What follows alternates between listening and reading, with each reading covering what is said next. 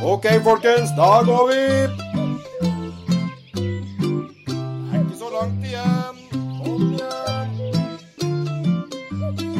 Bare rett rundt hjørnet nå. Velkommen til Turpodden. Ja, da skal vi si velkommen til Turpodden, da. Ja. Eller skal vi bare si velkommen på tur? Velkommen på tur. Vi er på tur. Vi er på tur. Vi har jo en litt annerledes påske nå. Ja, det var ikke helt det her jeg planla, men gjør det beste ut av det, da. Det gjør vi. Vi sitter her. For alle som hører på, så sitter vi her nå med... Ja, det er 2 meter som er regelen nå, er det det? Ja, når vi sitter her på, med en diktafon imellom oss og tjatrer rundt bålet. Ja. Så vi må ta litt sånn hensyn med tanke på koronatider. Ja. Forrige runde så satt vi jo hver for oss. Ja, og det var ikke veldig kult å sitte inne når du satt ute og fyret bål. Da hadde jeg veldig lyst på bål, så det var bra vi kom oss ut i dag. Altså. Det er jo noe av det når du sitter inne og sturer med korona, så er det veldig deilig å bare kunne reke ut og fyre på et bål og forsvinne inn i en annen verden litt grann. Ja, men samtidig så blir det nesten, for hver dag jeg sitter hjemme, så blir det nesten tyngre og tyngre å komme seg ut. Ja. Det blir litt tiltak, men nå er jeg litt i feriemodus. Nå slipper jeg å ha dårlig samvittighet for at alt jeg skulle og alt sånt nå, så nå er det påskeferie. Det er mandagen i påsken, skriver vi nå. Ja, nei, det er jo det. Når du sitter veldig mye inne, så blir man jo bare sløvere i kroppen. Jeg kjenner jo at det blir tyngre og tyngre å stå opp, og man blir mer og mer tiltaksløs. Jeg kommer meg sent i seng og sent opp. Det er evig greie. Jeg har en sånn kronisk date med fjernkontrollen. Ja. Det er dårlige vaner. Så, men hva er det vi kan gjøre da for å tvinge oss selv til å være flinkere, komme oss ut og få litt frisk luft da? Er det noen tips? For min del begynner lett. Altså, hvis det er veldig tungt, da, så bare smør på maten, putt den i en matboks og ta den med deg ut i hagen. Eller liksom bare rett utenfor gjerdet ditt om så er da. Og så begynn med godværsdager. Det er lettere å motivere seg selv til å gå tur på godværsdager. Ja, og så gå flatt. Det er også noe som jeg har... Hvis jeg vet at den turen jeg egentlig hadde tenkt at jeg skulle på er bratt oppover, har en tendens til å tenke orker ikke i dag. Nei, da er ikke Hallingdal veldig... Her må det planlegges litt for at det skal gå flatt. Det går an å gå liksom langs med dalen, men joggu er det mye motbakker. Det er veldig mye motbakker, men du kan jo kjøre da litt oppover. Ja, og det har vi gjort i dag. Ja, vi har det. Vi har kjørt litt opp. Vi sitter oppe i en plass som heter Skarsdalen. Ja. Vassfare next, egentlig. Ja, det er sør for Vassfare. Ja. Beryktede bjørnetraktene. Ja. Hvor slagbjørn Rugg vandret jo rundt og gjorde sine herjinger i sin tid. Mye morsomme, spennende fønhushistorier og sånn. Den bjørnen som faktisk eksisterte, den het jo aldri Rugg, visste du det? Nei, det visste jeg ikke. Det var Mikkjel Fønhus som bare fant på det navnet. De kalte den bare for slagbjørnen i Vassfare. Åja, og så var det han som måtte inn et navn i historiene sine, og så... Ja, og når du hører Rugg, så tenker du at en Rugg, for alle har jo hørt fiskerhistorie, ikke sant? Ja. Du ser for deg den svære gjedda. Ja. Men grunnen til at han kalte den for Rugg, var at bjørnen visstnok hadde et sånt eiendommelig ruggende ganglag. Ja. Så det var det at han gikk litt sånn der haltete, som gjorde at han fikk det navnet. Det gjør de jo. De er ganske kule når de bare vagger bortover i... Ja, de ser litt badass, ser litt boss ut når de kommer gjennom skauen. Ja, det er litt kult. Ja, hadde kila litt i magen hvis jeg hadde kommet en ruslende nå. Ja, det har jo visstnok sovd en bjørn i Vassfare i vinter. Oi, i vinter også, ja. Ja, det ble jo oppdaget spor like før snøen falt. Ja. Nå har jeg ikke hørt noe ut på våren om de har funnet spor etter den nå. Nei. Men da er det jo en ganske stor sannsynlighet da, for det var i oktober dette her, de sporene jeg har sett. Ja, da har han jo planlagt å bo ikke alt for langt unna, i hvert fall. Så han kan jo ligge der. Det er spennende. Og det synes jeg er litt gøy da, når man kan finne sånne bjørnehi. Da er det ofte mange som tenker at det kan virke litt skummelt. Ja, men han bor jo ikke der hele tiden. Nei, han gjør ikke det. Og de bjørnehia, det er litt kult med de, er jo at det er jo engangshus. Ja. Bruker dem en gang, og så kommer de ikke tilbake dit. Ferdig med det. Det er jo ganske fascinerende at de legger så mye jobb i noen ting. De bruker det bare en gang, og så de legger seg bare og sover, så er det ferdig. Ja, tenk hvis vi skulle bygd et hus for hver eneste vinter. Eller en ny hytte hver påske. Ja, det det var så nydelig. hadde blitt mye bygging, men det er jo, den bruker mye energi på det også. Bruker veldig mye. Men grunnen til det, vet du det? Nei, fortell. Altså, å ligge i hi er jo ganske farlig, da. Ja, det er jo ganske risikofylt, for du legger deg ut og sover sånn midt i skogen. Ja. Kan være farlig, kan komme andre og spise deg. Og før i tiden så jakter jo faktisk vi mennesker på bjørn ved å finne hia og ta dem mens de var i hi, altså. Ja. Så vi kan nok hatt en finger med i spillet på at bjørnen har lært seg det å skifte hi hvert år. Ja, det er ganske fascinerende hvordan vi og naturen lever sammen og tilpasser seg hverandre, og evolusjonen skjer over tid. Ja. Men vi trenger vel ikke være så veldig bekymret for bjørn, for det er ikke akkurat så mye bjørn igjen i Norge, sånn sett. Så Nei. at vi skulle møte dem, det er vel omtrent like stor sjanse som om vi vinner i lotto. Nei, men altså hadde det vært en normal dag i dag, da, så hadde jo jeg egentlig kanskje møtt en bjørn i dag, for jeg skulle jo egentlig vært på jobb. Ja. Og der hadde det jo kanskje vært en bjørn å se. Hvor var det du jobber han? Nei, da skulle jeg vært på rovdyrsenteret, som er i Bjørneparken. Selvfølgelig. Der kan det være bjørner. De står jo ganske stille, de som er inne i rådyrsenteret, da. Ja, Men ute i Bjørneparken så er det noen som springer rundt. ja. De er heldigvis gjerda inn. Det er dem. Men nå er det vel ikke den bjørnen som er ute i skauen i Vassfar, er vel ikke så glad i godbiter, sånn som bjørnen i Bjørneparken, tror du det? Nei, det tror jeg ikke. Den er nok litt sånn at hvis han hører at det er noe annet, ny lyd, så tror jeg han løper ganske fort. For de er ganske sky dyr. Det er ikke sånn at til tross for at vi har litt bjørner i skogen i Norge, så er det jo ikke sånn at man ser det på hver tur, selv om man går i skog der man vet at det bor bjørn. Nei, jeg har jo springet mye rundt i bjørnetrakter. Ja. Både fordi jeg har vært med på det å finne sånn bjørnebæsj, Ja. men også fordi jeg hadde veldig lyst til å se bjørn. Ja. Og jeg har jo vært en av de få som faktisk har vært så heldig å få sett bjørn. Oi, fortell! Jeg har fått sett bjørn 5 ganger til sammen. Har jeg sett bjørn. Oi, jeg har aldri... Jo, nei, det er faktisk feil. Jeg har sett bjørn 1 gang. Ja.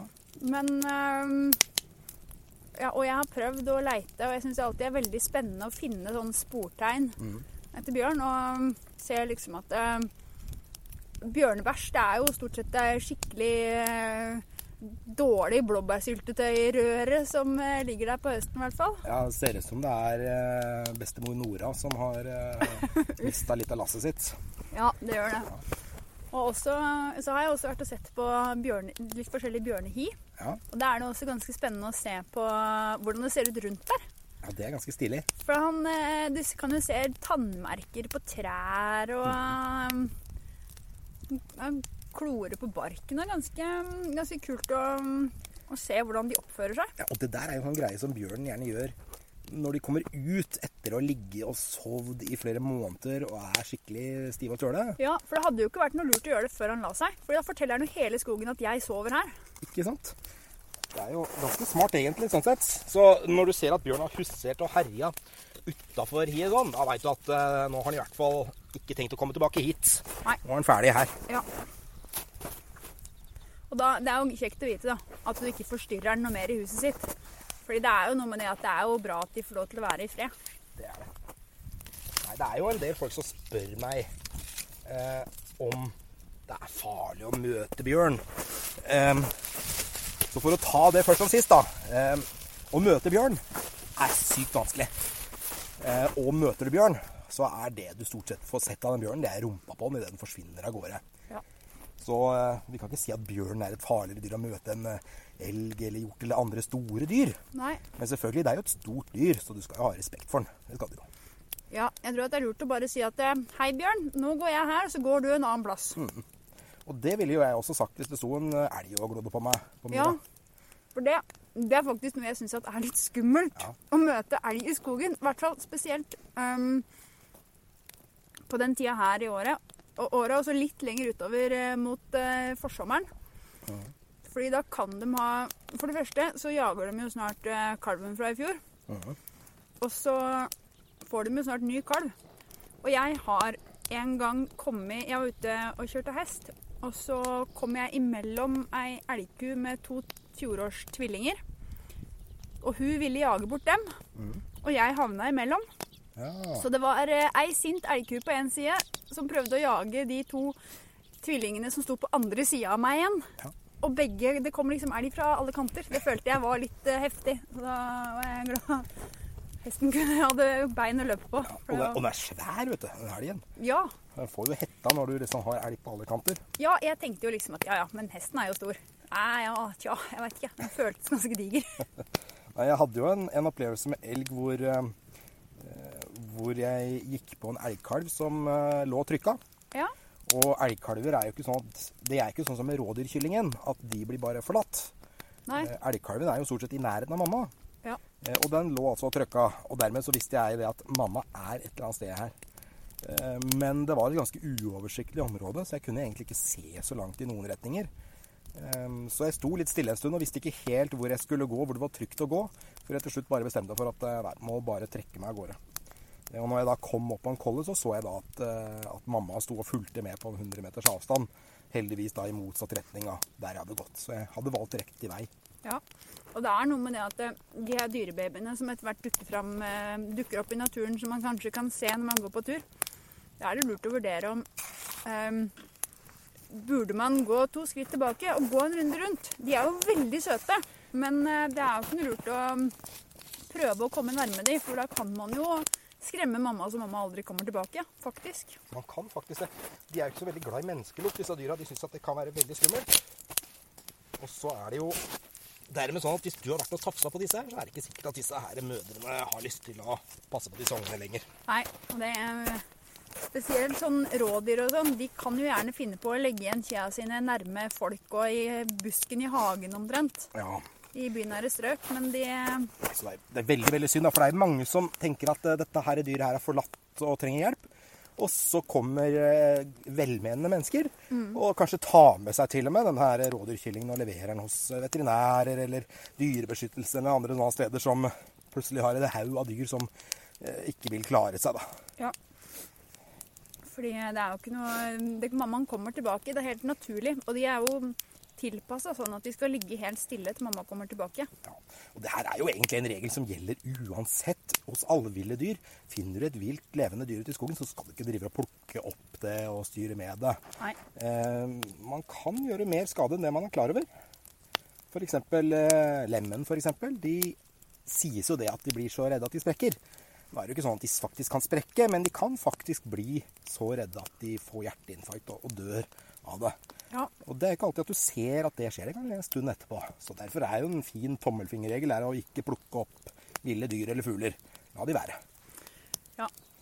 Men når man hvis man går stille og forsiktig i skogen, så er det jo ofte lettere å få se ting. Men det er jo det å være musestille og stå stille og kanskje ta bilder på avstand og sånne ting. Det kan man jo gjerne gjøre da, så lenge man er på god avstand. Ja.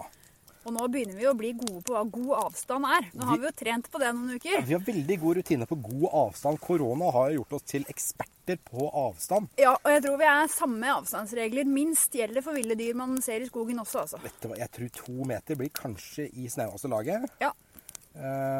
Skal vi si 100 meter?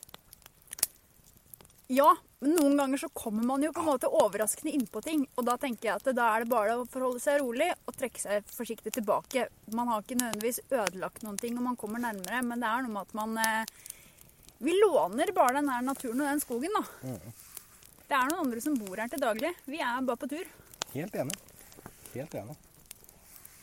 Nei, det er jo å være på tur sånn og kunne oppleve ville dyr og fugler, synes jeg er noe av det beste med friluftslivet. Men det er jo mange som har veldig mange andre motivasjoner. Vi har jo snakket litt tidligere om det med trening og sånt. Ja. Og så er det veldig mange som synes at dette her med ville dyr kan være skummelt i seg selv. Ja, men det er jo ikke så veldig rart, fordi at alt som er litt nytt, det kan jo gjerne være litt skummelt. Alt som vi ikke har noe erfaring med. Og da handler det jo rett og slett om å være nok ute. Og jo mer man gjør det, jo lettere blir det, og jo mindre skummelt blir det som med alt annet. Ja, være ute og lære seg det at det er ikke farlig. For i Norge har vi jo fryktelig lite å være redd for. Det går med en eller annen tysk turist i ny og ned til noen moskus på Dovrefjell. Ja. Ellers så går det jo ganske greit.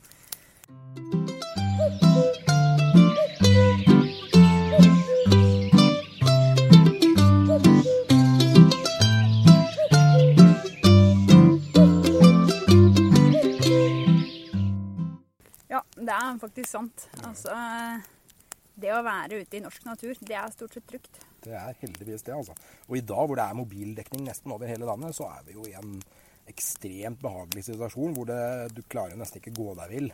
For GPS, det har du jo på telefonen, og Ja. det er jo ikke noe problem. Jeg bruker veldig ofte Norgeskart sin app. Ja, den er veldig bra. Ja, Den bruker jeg også. Ja, og den er gratis og fin å bruke, og veldig fin å bruke som planlegging. Jeg bruker den ofte som grovplanlegging, men også det ligger mye detaljer der inne som er kjekt når man skal på tur, altså. Og bruke den til å planlegge. Det som er veldig viktig med akkurat den, er at hvis du skal steder hvor det er litt dårlig dekning, så kan det være lurt å før du drar, så laste inn alt som er av kart i det området du skal være. Det betyr altså at du skal bare zoome inn på det kartet helt ned, og så dra deg litt rundt i det området du skal være. Da lastes det inn på telefonen, og så har du det på telefonen noen dager. Ja. Og så kan du gjøre det samme igjen neste gang du har dekning. Men er det trygt nok å dra på tur med mobilen som GPS? Jeg ville aldri gjort det, altså. Man skal selvfølgelig ha med kart og kompass. Ja. Fordi plutselig rammer du i elva, og så er den telefonen død. Ja. Eller det skjer et eller annet med batteri. Går tom for strøm. Eller, ja, noe kan skje. Og da er det fryktelig kjipt å stå der og ikke ane hvor du er eller hvor du skal. Så kart og kompass må du ha med deg. Ja. Men da må du også kunne bruke det. Og det tror jeg ikke det er så mange i dag som kan. Nei, jeg var veldig flink på det. Og det tror jeg kanskje er noen som har vært det. Flinke på kart og kompass. Og så blir man bare latere og latere. Fordi at vi har jo så mange tekniske dingser. Så jeg trenger jo liksom ikke å bruke det på hver tur. Så jeg må ha innimellom litt sånn øvelser. Sånn her, spesielt før jeg skal en plass, da. Så er det litt sånn, ok, da kan jeg Jeg skal være den første å innrømme at jeg nok er i akkurat den klubben der, altså. Med folk som ikke har brukt kart og kompass noe særlig de siste årene. Jeg har alltid med kart og kompass. Ja. Det har jeg. Og jeg føler meg ikke komfortabel nok til å si at jeg skal kunne bruke det. Ja. Men på tur så merker jeg det at det som er lettest å dra fram hver eneste gang når jeg skal sjekke kartet og finne posisjon, det er å bare dra fram mobilen og så bare sjekke Norgeskart og se, oi, der er den blå pila, der er jeg. Ja. Det er så sykt mye lettere enn å stå der med å stå og krysspeile og styre med kart og kompass. Det at jeg husker ordet, det er bra, for da husker du krysspeiling. Ja. Så skjønner du litt at du skal lage et kryss, for da skjønner du også hvor du er. Ja. For de som ikke har vært borti krysspeiling før, det er altså måten du finner din posisjon på et kart ved å plukke deg ut noen tydelige kjennemerker i terrenget, og så tegner du opp streker på kartet, og så ser du hvor disse her strekene du tegner opp krysses. Det vil da antageligvis være der du er. Forhåpentligvis. Hvis du har gjort det riktig. Ja, hvis du gjør det rett. Hvis du gjør det riktig. Og det er ikke sikkert. Nei, men nå er det jo faktisk det er jo en fin måte å trene på. Nå skal vi jo helst bare være i nærmiljøet hjemme i kommunen vår helst. Og da er det jo forhåpentligvis plasser hvor man er litt kjent fra før, for man har vært der før på tur, vært flink å bruke nærmiljøet sitt på tur, men da kan det jo være fint å finne et sånt tilfeldig punkt som du kanskje ikke har vært på før. Og så nå skal vi komme oss dit med kart og kompass. Ja, det er kjempelurt å øve på å bruke kart og kompass. Ja. Men en annen ting som jeg synes er veldig, veldig lurt når man skal på tur i et område hvor du ikke er så kjent, Ja. det er å bruke mye tid og studere kartene. Det bråker litt, for jeg driver og prøver å brekke ned bål her. Ja, vi var litt optimistiske med bålfyringa vår, men nå blir det bra. Jeg håper det.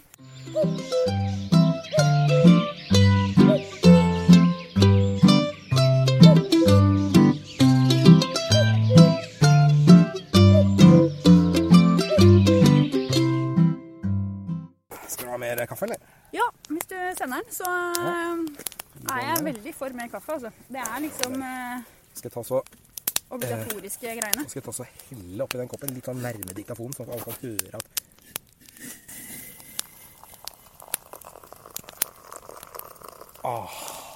litt av den lyden da. Dette her er en nytelse. Ja, har du lyst på mer spekepølse, eller? Spekepølse. Ja, kan du fortelle litt om den spekepølsa du har der? Spekepølse her, den her er Arnold-pølse, er det den heter? Det er som fra Valdres. Det høres ikke bra ut, altså. Nei, men Valdres-kjøtt, er det de som har Valdres? Valdres-kjøtt er... Den er laget i Valdres. Det er fra Valdres, vet jeg, ja. Nå fant jeg lappen faktisk, for pølsa den hadde lappen på i stad. Fagernes kjøtt heter det, vet du. Fagernes kjøtt, ja. Ja, jeg liker den pølsa veldig godt, for den er ikke sånn ekstremsalt, og så har den ganske mye smaker i seg. Men det er noe med de spekepølsene fra Valdres, de er ofte søtere. Ja. Det synes jeg er fantastisk godt. Jeg er ikke så glad i de der kjempesalte pølsene som mange har på tur. De smaker bare salami. Nei, helt enig. Det er liksom ikke noe spesielt med det. Nei. Det smaker sånn som de her vanlige til Rekdals og er det heter. Ja, jeg er også veldig glad i den der at det kryddersmaken, altså det smaker mer krydder og mer litt sånn, ja, ikke bare liksom salt. Og det er samme også, jeg er veldig glad i å lage sånn tørka kjøtt, nesten sånn slags beef jerky liksom, som jeg tar med meg på tur. Det synes jeg er veldig godt, og da prøver jeg å salte det så lite som mulig. Og så, det funker veldig bra å lage det på vinteren faktisk. Hvis det er kjempekaldt, så kan du henge dem i solveggen, som henger i minusgrader i solveggen og tørker, og da tørker dem veldig fint, selv med lite salt på.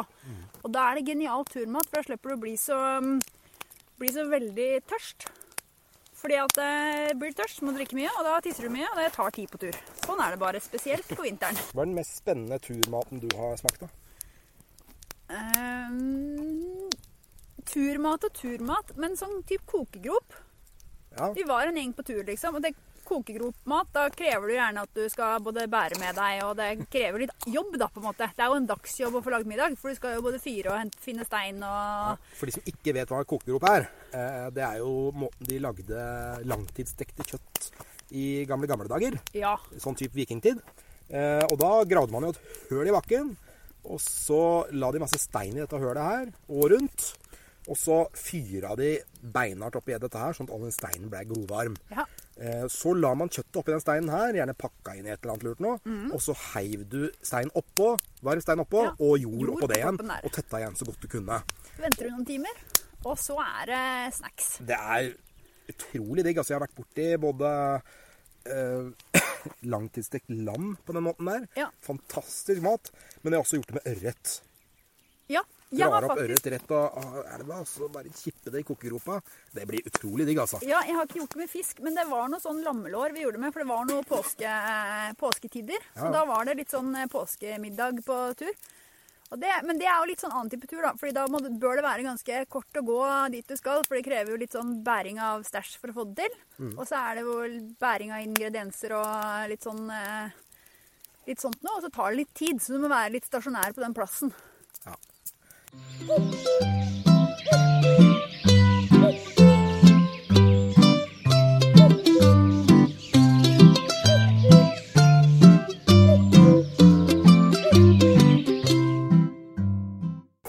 driver jeg og slåss litt med veden her, fordi vi skulle fyre bål.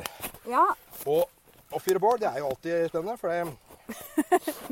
det kan jo bli ganske varierende hell. Noen ganger så er det innertier og full klaff. Det gikk bra.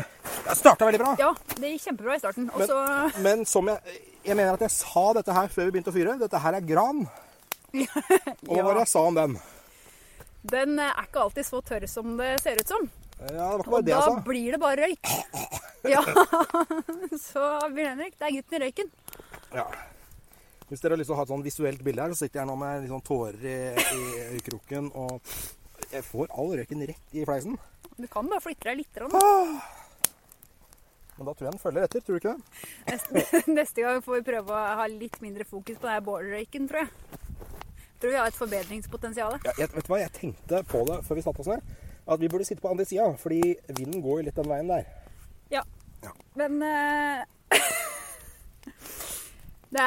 man lærer alltid. Det var det vi lærte i dag, tenker jeg. Vet du hva, jeg er litt motstander å lære for mye. Ja. Jeg synes det er greit å lide litt, fordi man skal ha det litt vondt på tur. Ja, og siden vi hverken har slitet oss ut for å gå langt eller noe som helst, så kan vi jo like gjerne lide litt med bålrøyken. Er det det du tenker? Ja, jeg henter smerten min der. Ja, ok, det er greit. Føler du får mer ut av den turen her på grunn av at du lider i bålrøyken? Nei, men altså, det der med å ha det litt vondt på tur, det er en sånn... Folk som har vært med meg på tur før, de har hørt meg si det der før. Ja. Det skal være litt vondt på tur. Ja. Og jeg står litt for det. At det skal være litt hat, kan det godt være, for da nyter du det så mye bedre. Mestringsfølelsen, altså hvis du har ikke samme mestringsfølelsen, i hvert fall jeg har ikke samme mestringsfølelsen hvis jeg ikke har hatet litt underveis. Nei. Så det er kanskje et poeng. Nei, så for eksempel når du går oppover, sekken er litt for tung, det er litt for kaldt, det blåser ganske hardt, og alt er litt dritt, da er det ekstra deilig når du har fått satt opp teltet, krype inn der, fått på deg tørt ullundertøy og hiver i deg en sjokoladebit. Det er ikke til å sammenligne med noe annet, den følelsen der, når du liksom endelig liksom bare, kan slappe av. Så jeg mener at desto vondere du har det, desto bedre får du det. Og så er det litt det med å sette mer pris på det du har hjemme. Ja, det er faktisk sant. Det å fryse litt, og det å... Ja, det er kanskje det. Ja. Det er tipptopp. Nå er den der røyken skikkelig innpåsliten. Ja, jeg tror faktisk at det er et hint om at vi skal gi oss. Det bålet begynner å bli ferdig. Turen er over, tror jeg. Turen er over. Ja. Så fuglene synger, sola skinner fremdeles, og påsken står for hjørnet. Akkurat bit. Jeg gleder meg. Jeg skal gjøre det beste ut av det. Jeg skal også gjøre det beste ut av det. Og så tenker jeg rett og slett at vi bare sier tusen takk til alle som har hørt på meg. Ja. Så ses vi igjen. Høres i hvert fall. Høres i hvert fall. Ja.